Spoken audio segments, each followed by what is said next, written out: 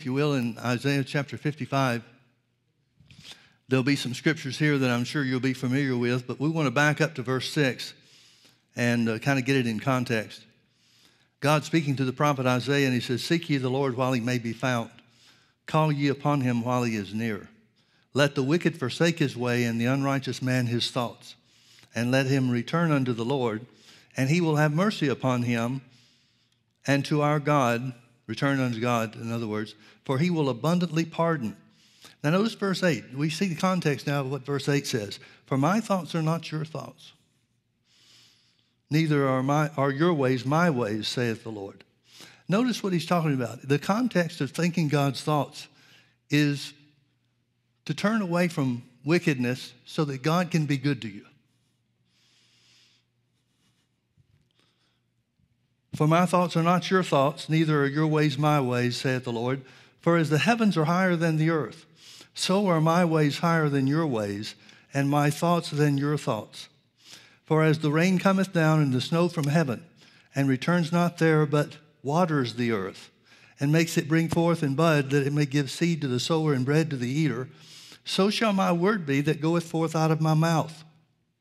Now notice the connection. He's talking about thinking God's thoughts, and he's pointing us back to the word. "So shall my word be that goeth forth out of my mouth. It shall not return unto me void." The word void means empty. It's talking about empty of power or void of power. "But it shall accomplish that which I please, and it shall prosper in the thing whereto I sent it." Why don't you turn with me to Luke chapter 4. I want you to see some things, and it may not be news to anybody. That's fine. I'm not trying to bring something brand new each time. But I've been struck over the last couple of days and been meditating for a few days on being teachable. And I'll show you why I'm going that direction and talking about it like that. But there's so many times, so many examples that we've got in Scripture of people not being open to the truth. Here's one in Luke chapter 4. Let's start in verse 16, talking about Jesus. "And he came to Nazareth, where he had been brought up, and as his custom was, he went into the synagogue on the Sabbath day and stood up for to read. And there was delivered unto him the book of the prophet Isaiah. And when he had opened the book, he found the place where it was written, The Spirit of the Lord is upon me, because he has anointed me to preach the gospel to the poor. He has sent me to heal the brokenhearted, to preach deliverance to the captives, and recovering of sight to the blind, to set at liberty them that are bruised, to preach the acceptable year of the Lord. And he closed the book and gave it again to the minister and sat down. And the eyes of all them that were in the synagogue were fastened on him. And he began to say unto them, This day is this scripture fulfilled in your ears." Now, I've made mention of this before. I don't want to make a big deal about it because there's no way to verify it. We can't prove it. But it is said that just like at the Passover ritual for Israel, there's a table, a place setting there for Elijah. Well, in the same way, it has been reported that in the synagogues, they had a special seat that's reserved for the Messiah. Of course, nobody ever sat in it. And as I understand that history shows, Jesus sat down in the Messiah's seat, where it says the eyes of all them were fastened on him in the synagogue. Well, I guess so. Because by that one action, he's sitting down in the Messiah's seat and then says, "This day is this scripture fulfilled in your ears." So in other words, he reads a scripture, a passage of scripture that everybody knows is related to the Messiah and the Messiah only. And then he sits in the Messiah's seat and says, "These scriptures are talking about me." I don't think we have another example in the Bible where it is so clear cut, where Jesus is identifying himself as the Christ, the Son of God. So it says they were all fastened their eyes on him, and he began to say unto them, "This day is this scripture fulfilled in your ears." Notice their reaction in verse 22. "And all bear him witness, and wondered at the gracious words which proceeded out of his mouth." Now, the word gracious there means wonderful, but it means supernatural too. The word that's used here has an element of beyond something that you would expect in a normal circumstance. So they recognized that what he said, that there was something to it. There was something special about it. I don't know exactly what that would be. I'm sure we'd be safe by saying he's preaching an anointed word. But then we wouldn't have any reason to think that the people would recognize what an anointing is one way or the other. They sure haven't seen much of it. So they all wondered at the gracious words which proceeded out of his mouth, and they said, "Is not this Joseph's son?" Isn't this Joseph's son? Now this is significant for me because the thing that's on my heart and the thing that I've experienced in so many ways is the devil trying to talk you out of what the Bible says. You ever had the devil try to do that to you? Find something good and he'll say that was just for the Jews. Or you find something in the New Testament and the devil says, well, yeah, that would apply, but you know, you've been bad. You know, you've fallen short, or whatever the case might be. Typically, I think I'm safe in saying this, you judge this for yourself, but typically, people that fail to receive the word fail to receive because their minds are closed to anything other than what they think. And it's not a real common thing for people, and it's very much age-related, but it's not a common thing for people to be willing to change their thinking. Most people think whatever they think is right, and so they're going to stick with it no matter what. So they said, "Isn't this Joseph's son?" And he said unto them, "You will surely say unto me this proverb, Physician, heal thyself. Whatsoever we have heard done in Capernaum, do also here in thy country." So Jesus knows they've heard about what's happened in Capernaum.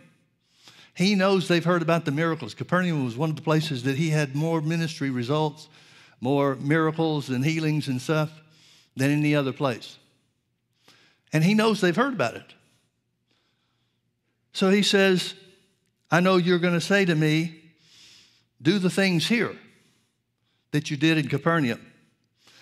And he said, "Verily I say unto you, no prophet is accepted in his own country. But I tell you of a truth, many widows were in Israel in the days of Elijah, when the heaven was shut up 3 years and 6 months, and when great famine was throughout all the land. But unto none of them was Elijah sent, except unto Sarepta, a city of Sidon, unto a woman that was a widow. And many lepers were in Israel in the time of Elisha the prophet, and none of them were cleansed except or saving Naaman the Syrian. And all they that were in the synagogue, when they heard these things, were filled with wrath." Now notice the shift that's taken place. In verse 22, I believe it is, they're all wise.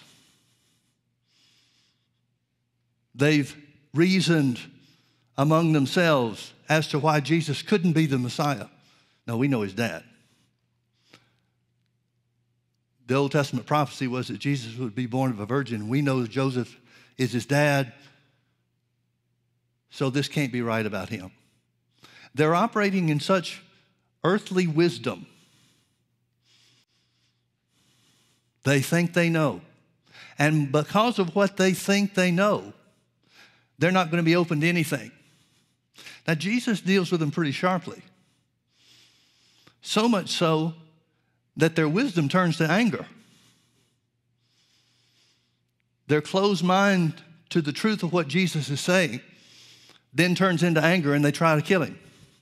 They rose up and thrust him out of the city and led him to the brow of the hill whereon the city was built, that they might cast him headlong. But he, passing through the midst of them, went his way. Now, we can turn there if you want to. I don't really think we need to. But in Mark chapter 6, it tells us about this same occurrence. Mark's account, chapter 6, doesn't go into the detail of what he preached, what Luke 4:18 and 19 tell us about. But Mark's account goes something like this: "And he could there do no mighty work." Doesn't say he wouldn't, it says he couldn't. "And he could there do no mighty work, save or except he laid his hands on a few sickly folks." That word sickly means people that didn't have too much wrong with them. In other words, he didn't heal any cripples there, but maybe he healed a headache. And he marveled because of their unbelief. He marveled because of their unbelief. Now, in both the Old Testament and the New Testament, we'll look at both cases.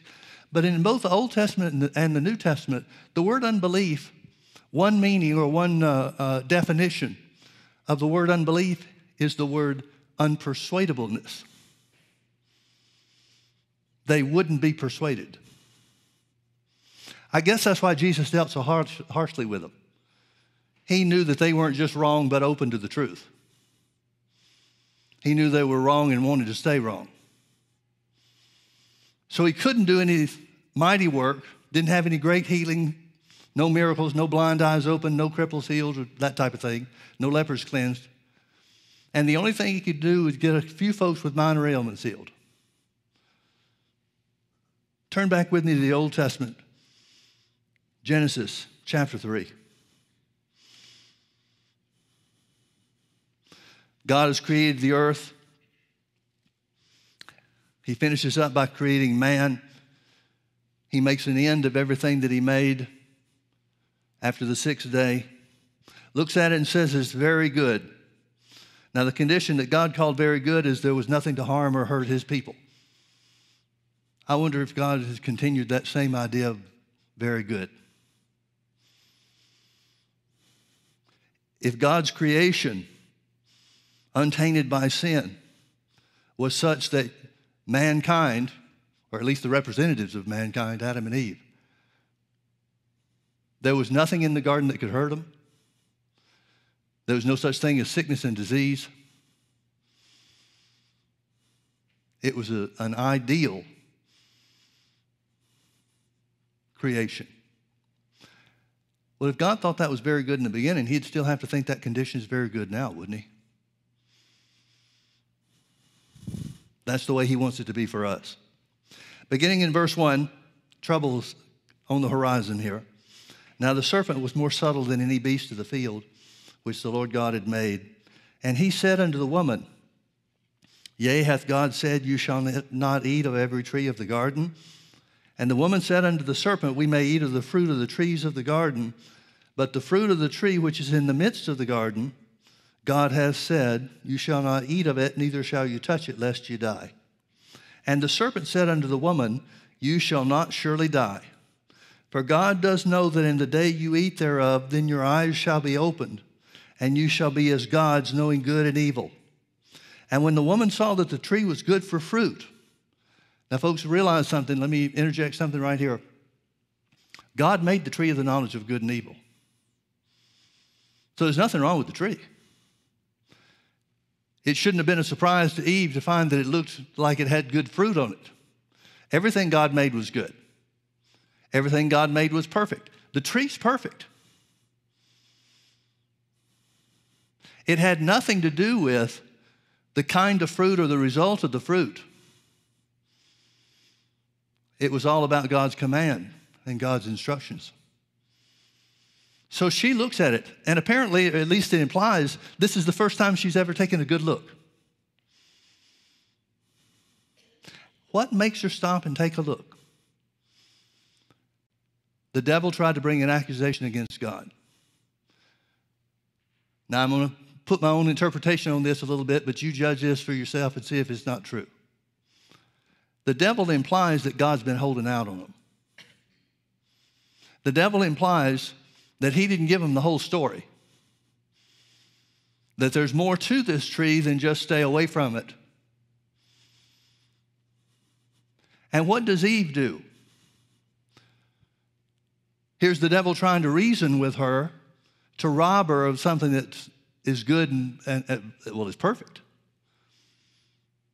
He knows what he's after. She apparently doesn't.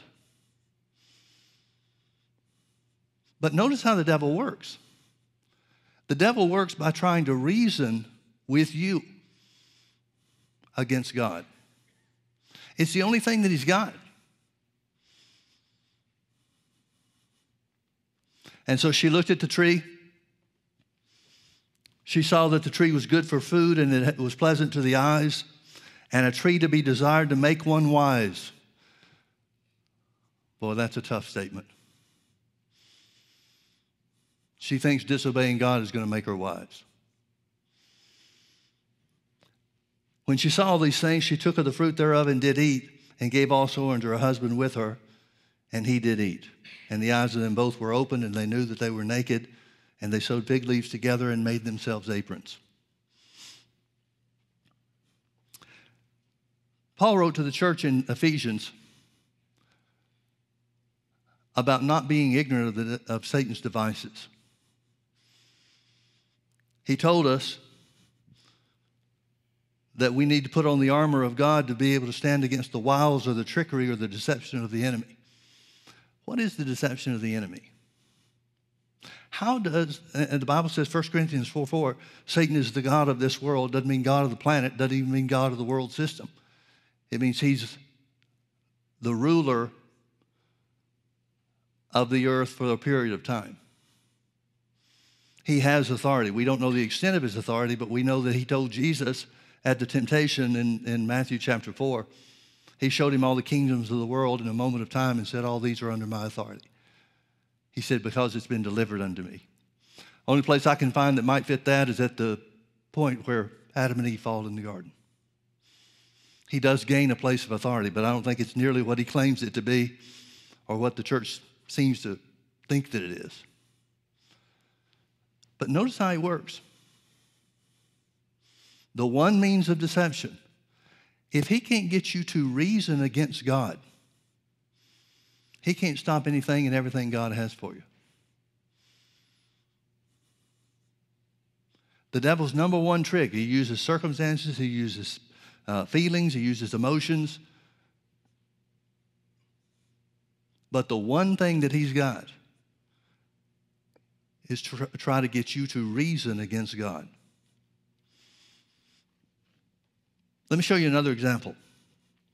Look with me to Numbers chapter 13. This is the story of the 12 spies that go into the promised land.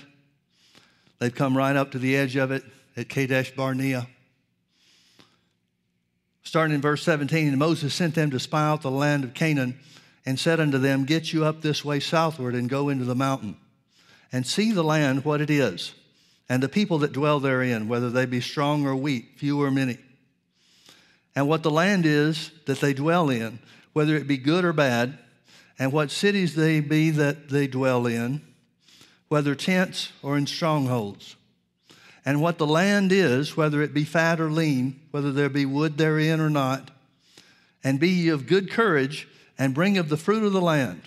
Now the time was the time of the first ripe grapes. So they went up and searched the land from the wilderness of Zin unto Rehob, as the men come to Hamath. And as they ascended by the south and came up unto Hebron, where three guys, the children of Anak, were. Now Hebron was built 7 years before Zoan in Egypt. And they came into the brook of Eshcol and cut down from thence a branch with one cluster of grapes. And they bare it between two upon a staff. And they brought of the pomegranates and of the figs. The place was called the brook Eshcol because of the cluster of grapes which the children of Israel cut down from thence. And they returned from searching the land after 40 days.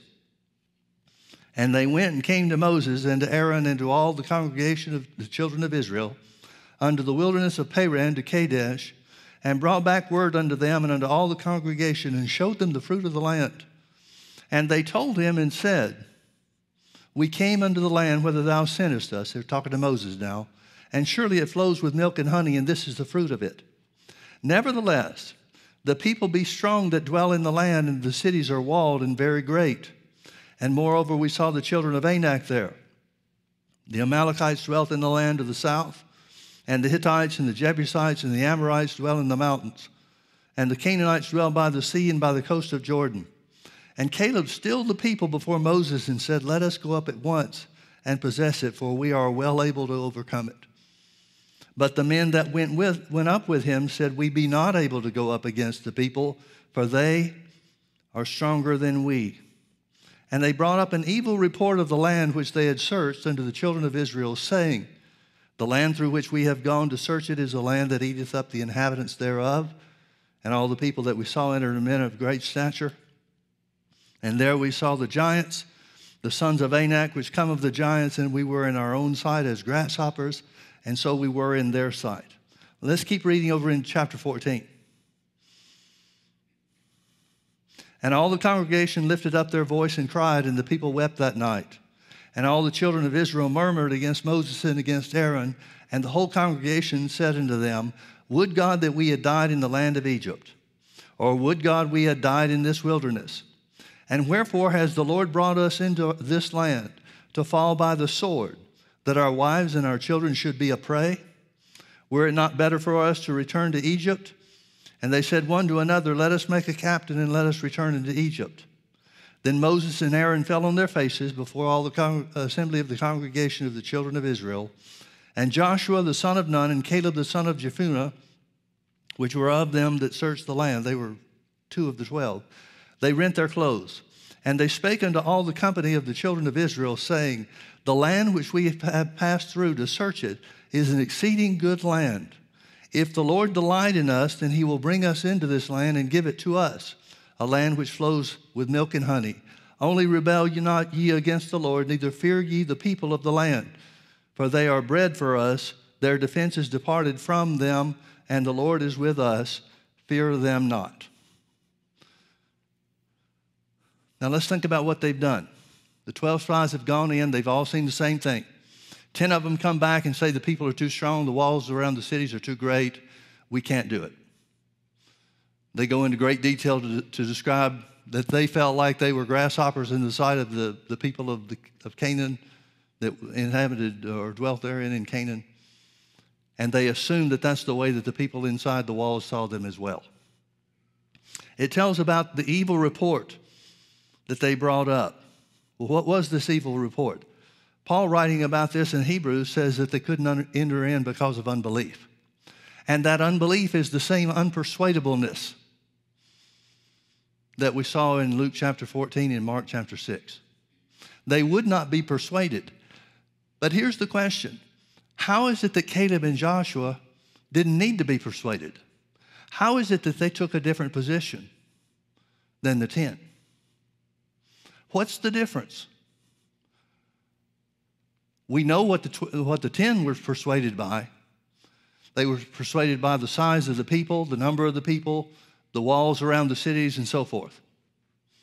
That's what persuaded them. But what made the difference with Caleb and Joshua? Look in chapter 14. Let's reread a couple of scriptures.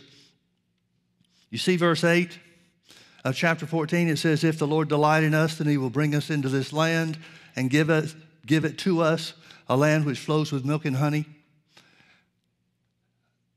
There are different words that are used for the word if in both the Hebrew and the Greek. And in both languages, one of the words that's often used, Paul uses a lot. One of the words that's often used is a declaration, not a condition. What I mean by that is if we read it at face value and just accept the first word of the verse 8, to be if, it sounds like Joshua saying, well, if God's on our side, then we'll wind up with the land. So how's he going to know whether or not God's on their side? Fight for the land, and if they get it, then God was there? And honest to goodness, that looks to me like the way that a lot of Christians live. They have the idea that if God wants them to have something, or if God wants them to go somewhere or do something, then he'll make it happen. If God wants me healed, then he'll heal me. But there's no faith exercise on the part of the individual. They really don't know what God will have to be. They really don't know what the will and the purpose of God is. And so they're left with the unhappy dilemma that we'll just have to wait and see the results, and then we'll form our ideas about God after that. And folks, nobody can receive that way. The Bible says without faith it's impossible to receive from God, and you can't have faith with if on your lips. But this is a declaration word. A better translation is the word lo, L-O, where he's saying, he's declaring, lo, the Lord is with us and will bring us into this land. He's not making an if-then statement. Now, there are times in the Bible where if-then statements are made. But this isn't one of them, and you can't find any of them associated with receiving or taking hold of the promises of God. So Caleb and Joshua have something that the others don't have. What do they have that the others are missing, the 10 are missing? They've allowed themselves to be persuaded. The other 10 went into the land without a conviction one way or the other. Now, Caleb and Joshua didn't develop their conviction by looking at the walls around the city of Jericho. They didn't establish their conviction when they saw the cluster of grapes or the figs or the pomegranates. They didn't establish their conviction when they looked at how many Amalekites there were and Jebusites and Hittites and whoever else. They were already persuaded before they ever went in. They were already prepared for whatever it takes because God is on their side. Now, at this point in time, it's about 2 years after he's delivered them, maybe 2.5 years after God's delivered them from Egypt. After the Red Sea was parted, they came across on dry ground. From the time that Israel comes through the Red Sea to the point where they get to the Promised Land, it's probably about 2.5 years. They go from there, from the crossing of the Red Sea to Mount Sinai, and that's where Moses gets the 10 Commandments. But remember when Moses brought them down from the mountaintop, the people had made golden calves and all kinds of stuff and had turned away from God.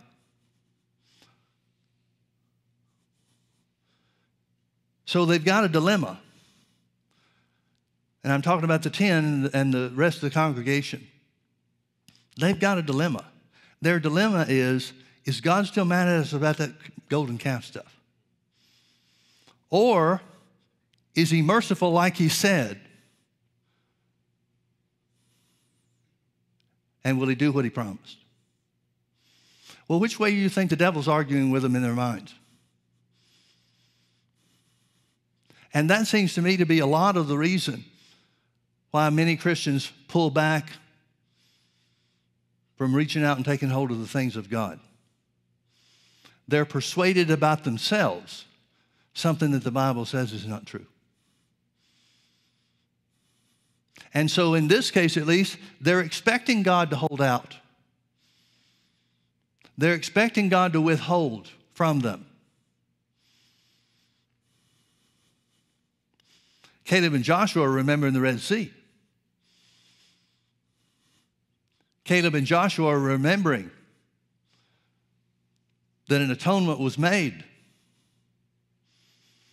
Caleb and Joshua remember very well that God provided for them with water coming out of the rock and so forth. And so they're making a statement of declaration. They're saying, God is with us. Remember that Red Sea thing? God is with us.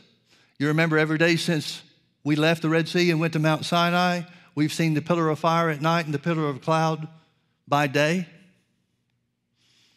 See, they're allowing themselves to be persuaded. They're allowing themselves to develop the conviction of who they are in God's eyes based on what God had done and not on how they felt. And notice that their conviction was already established. Verse 8 would probably better read, because the Lord delights in us, he will bring us into this land and give it to us, a land which flows with milk and honey.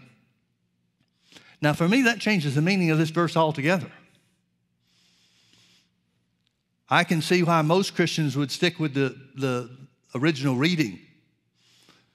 If God wants it, then something will happen. But that's really not what Caleb and Joshua are saying. They already know that God's on their side. They already know that God sent them to the promised land. And the reason he sent them to the promised land is to take the land. He's prepared it for them. So what do?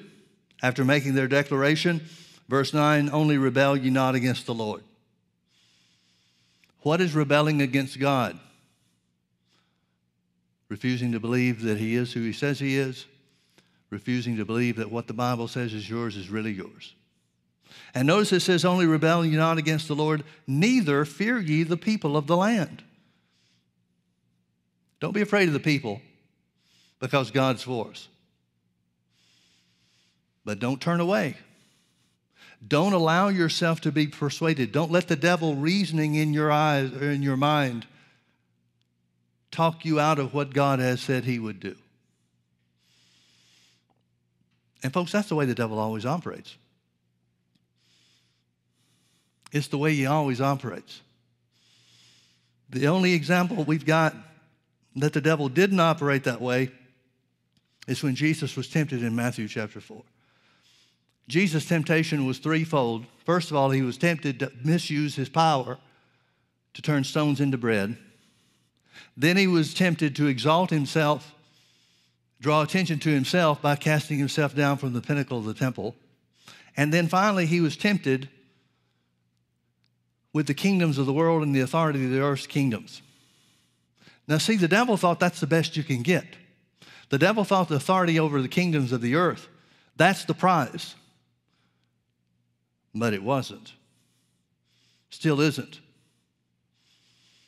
So Jesus responds each time to the first temptation. He said, man shall not live by bread alone, but by every word that proceeds out of the mouth of God. Actually, what he said is, it is written, man shall not live by bread alone. He used the word to refute the reasonings of the devil. And then he's about the pinnacle of the temple. He said, after Satan tempted him to throw himself down, because the word says, the angels will bear thee up in their wings, lest you dash your foot against a stone. Jesus said, it's also written, thou shalt not tempt the Lord thy God. Then finally, with the last temptation, the authority of the kingdoms of the world,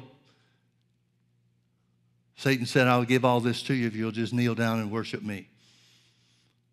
Jesus said, it is written, God's the only one to worship, him and none other. So we see the same principle in Jesus' defense or resistance to temptation. He was prepared with the word before the temptation ever came. Interestingly enough, the devil did not try to talk Jesus into thinking wrong about God like he did with Eve in the Garden of Eden. I think that Satan knew enough about who Jesus was to think and to understand that that would be a wasted effort. I don't know really what Satan knew about Jesus at that point in time. He couldn't have known everything about him, because he wouldn't have taken the position that he took in so many cases, especially at the cross. The Bible even says if Satan knew what the cross, Jesus dying on the cross would do, he never would have crucified him. So he didn't have an eyes open understanding of everything that was going on relative to Jesus here on the earth.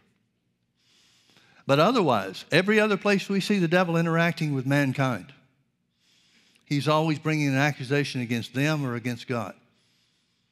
He's always reasoning with someone, everyone, you, me, everybody else. He's always trying to reason with us to take sides against God or to make us believe that God took sides against us. We all know that when we're believing for things and they take longer to come around than what we want them to, the devil will try to make you believe that it's God's problem and God's fault, that things aren't working as quickly as they should. He'll try to get you to take sides against God because of the circumstances of our faith.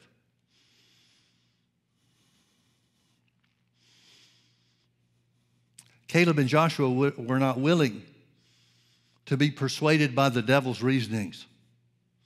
They didn't refute anything the 10 said. They didn't say, oh, guys, the walls aren't that big. They just said, God's with us. Who cares how big the walls are? Who cares how many people there are? This is the land that God said he'd give to us, and it is exactly what he said that it was, a land flowing with milk and honey. Surely this is a land flowing with milk and honey. But that's the point where so many people allow themselves to be talked out of God's blessings. Let me show you a contrast. Look with me to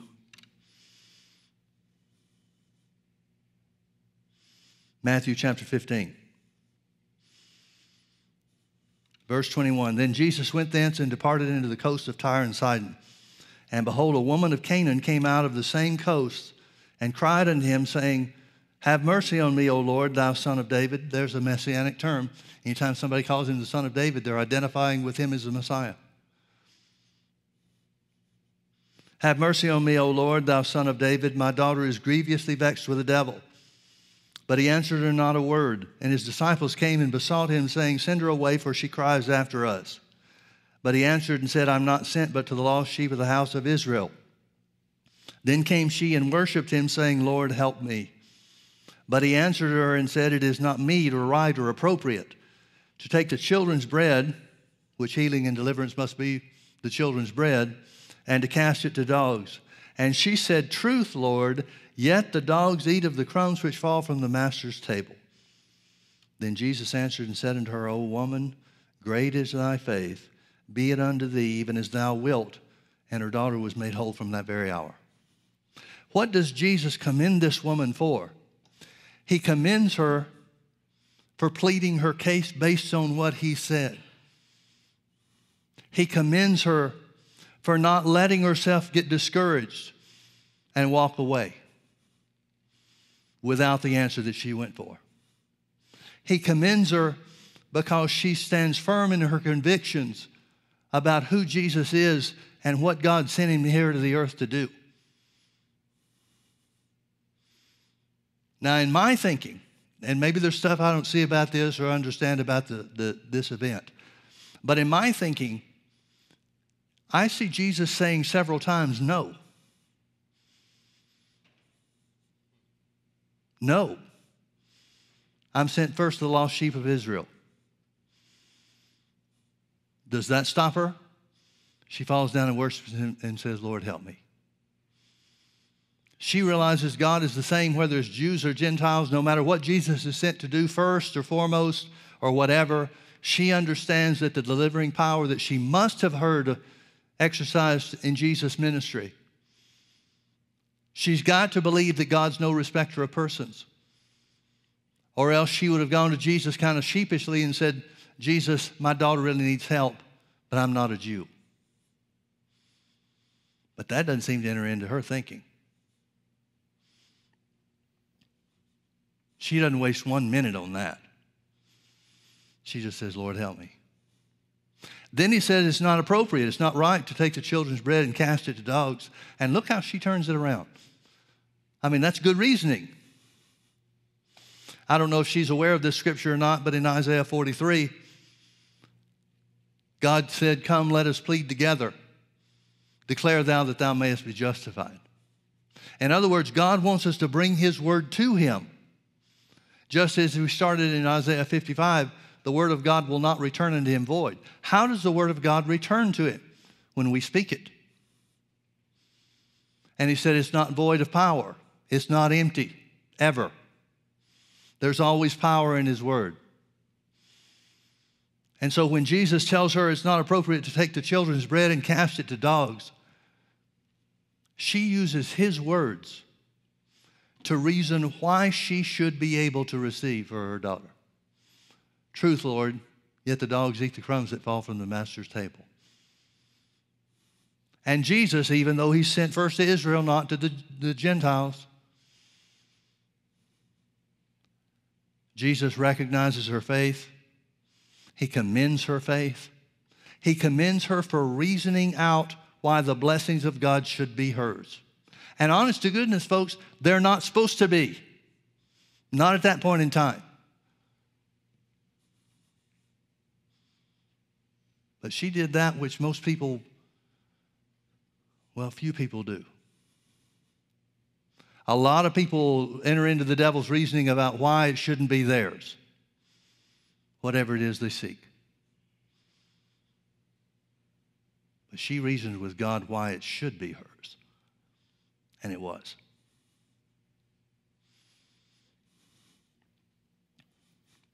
Let me read you a verse of Scripture. In Nahum chapter 1,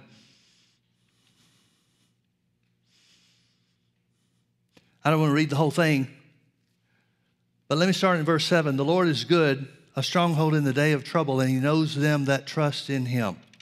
But with an overrunning flood, he will make an utter end to the place thereof, and darkness shall pursue his enemies. He's talking about delivering his people from their enemies and the people that are oppressing them. Notice verse 9. What do you imagine against the Lord? What do you imagine against the Lord? Other translations say something like, what reasonings or what thoughts have you devised against God?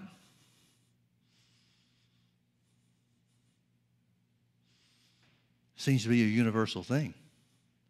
Because that's always the devil's work. That's always the way the devil wants to approach things.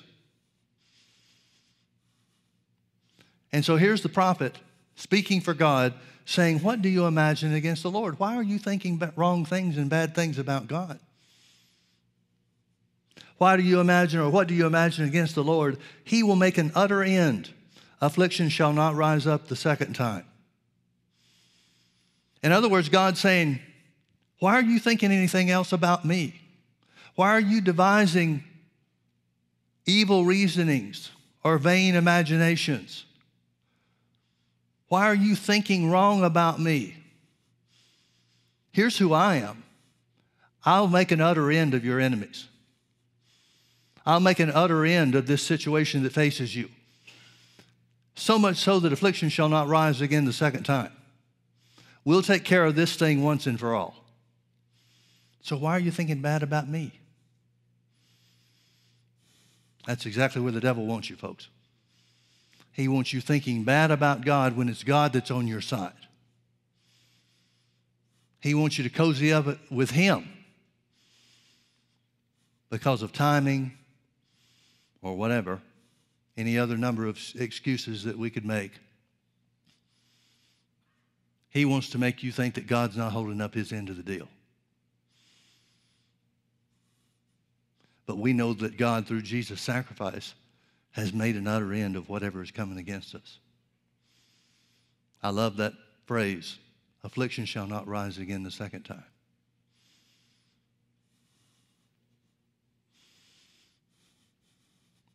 I'm going to close with 2 Corinthians chapter 10.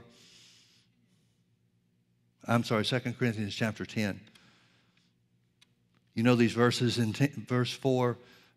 For the weapons of our warfare are not carnal, but mighty through God to the pulling down of strongholds. God says that we have weapons that can pull down Satan's defenses. Now, what is Satan's defense? Reasonings, deceit, trickery. That's all he's got, folks. He can't make you do anything. He can't keep you from doing anything. He's talking to the Pharisees. And he points out that they've changed the word, changed the instructions of God to suit their own needs or their own wants. He uses as an example the scripture that says, honor your father and mother. But the Jews developed a practice where you could pay off your mom and your dad and then wouldn't have to take care of them or honor them or whatever. And Jesus says this, and that's not the only one. He said many other such things like this you do. But Jesus said something about that I think is interesting. He said, you've made the word of God of none effect through your traditions. Through your traditions. Now, what are traditions? Traditions are just things that they've accepted to be true instead of the word.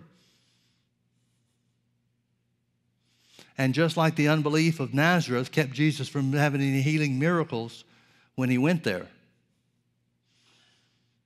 reasonings against God will rob you of the blessings that Jesus paid for. You've made the word of God of none effect through your traditions. One secondary meaning of that word traditions is reasonings. You've thought this thing through. You've developed your own brand of wisdom. And you've made the Word of God, which Paul said was the power of God to salvation. Every aspect of the salvation comes through the Word that is never void of power, never returns to God void of power. The most powerful thing in the universe, which is the Word of God, that made everything from the unseen realm that we can see here and now in this realm.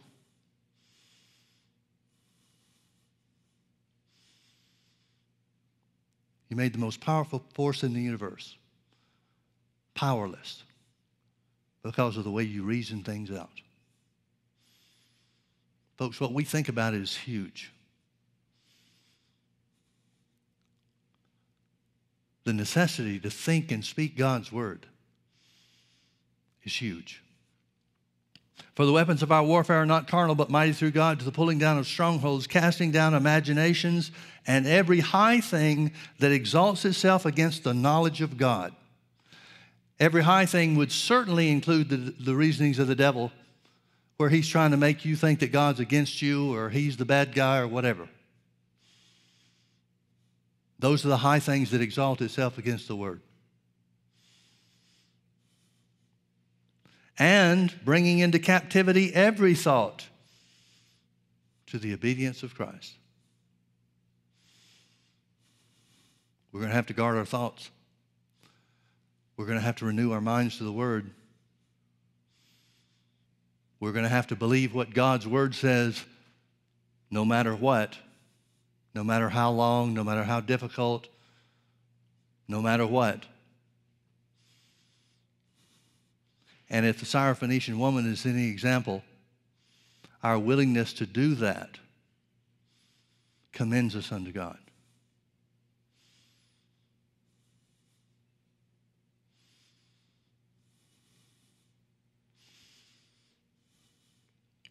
Acts chapter 4 tells us when Peter and John were beaten and let go from the council, the Jewish council, after the man was healed at the beautiful gate of the temple.